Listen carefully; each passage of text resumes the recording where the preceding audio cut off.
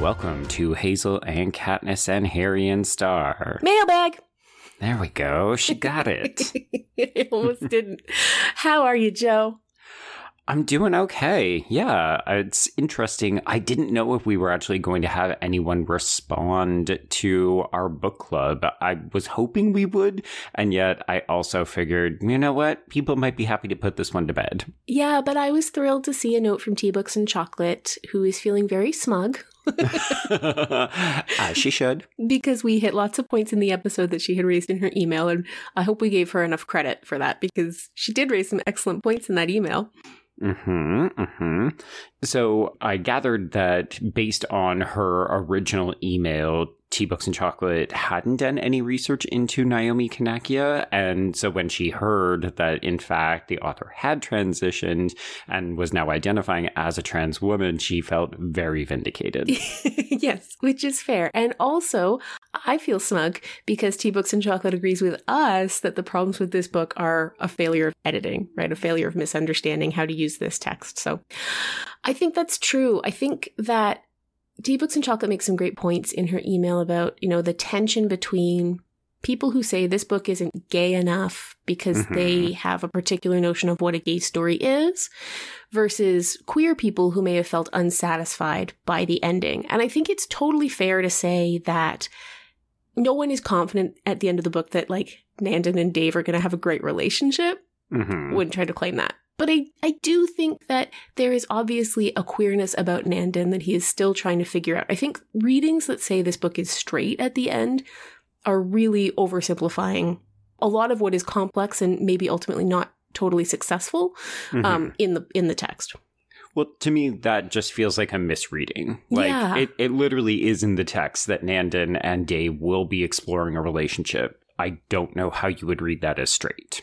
Right? And I get that it's not a very satisfying relationship, but, not all relationships are satisfying, as it turns out, Joe. This is very true. So one of the other things that Tea Books and Chocolate raises is this idea about the kind of discomfort or unsatisfying nature of the sex in the book. And she does raise the discourse, capital D, around fan fiction, Brenna. And we have traversed these paths before. We have, because we have accidentally read fan fiction on this show. Several times. Yeah, oops.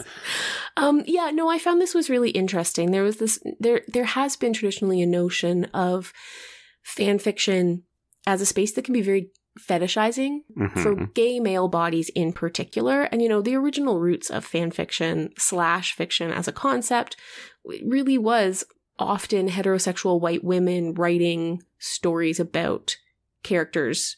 Like the famous is Kirk and Spock is sort of like the famous genesis of fan fiction.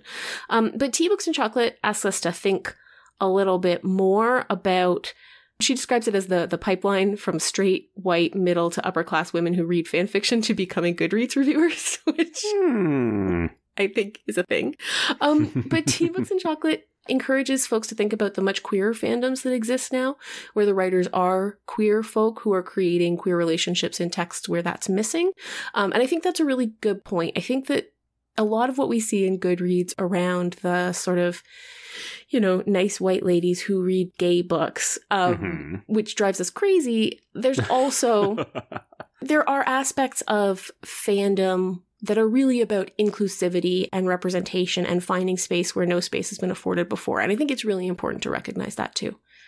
Yeah, I definitely agree. I mean, I don't think that there's something malicious or nefarious about people writing outside of their own experience and trying to explore that and finding something that makes them happy. I don't want to come down on people who have maybe written about those kinds of things, because I do think that there's an inherent value to it. But, and I'm going to say capital B with an asterisk here, we now live in a day and age where it is so much easier to seek out these own voices, the authentic experiences. And yeah, kind of like what we're trying to do with Book Club and some of the other picks this year, we're making more deliberate efforts to read the people who are doing the work, as opposed to the people who are maybe venturing outside of their own comfort zone. So yeah, we really just don't have reasons to not be reading queer authors writing about queer experiences and et cetera, et cetera. Yeah, and I think maybe what was needed here was a more careful and attentive editorial hand to say, like, hey, this isn't ready yet. You seem to be going through things, and I think the book would actually benefit from you taking a pause and working through some of that. Agreed. Thanks so much for writing in, Tea Books and Chocolate. We really appreciated you sort of following up on some of your thoughts from your original email. Mm-hmm.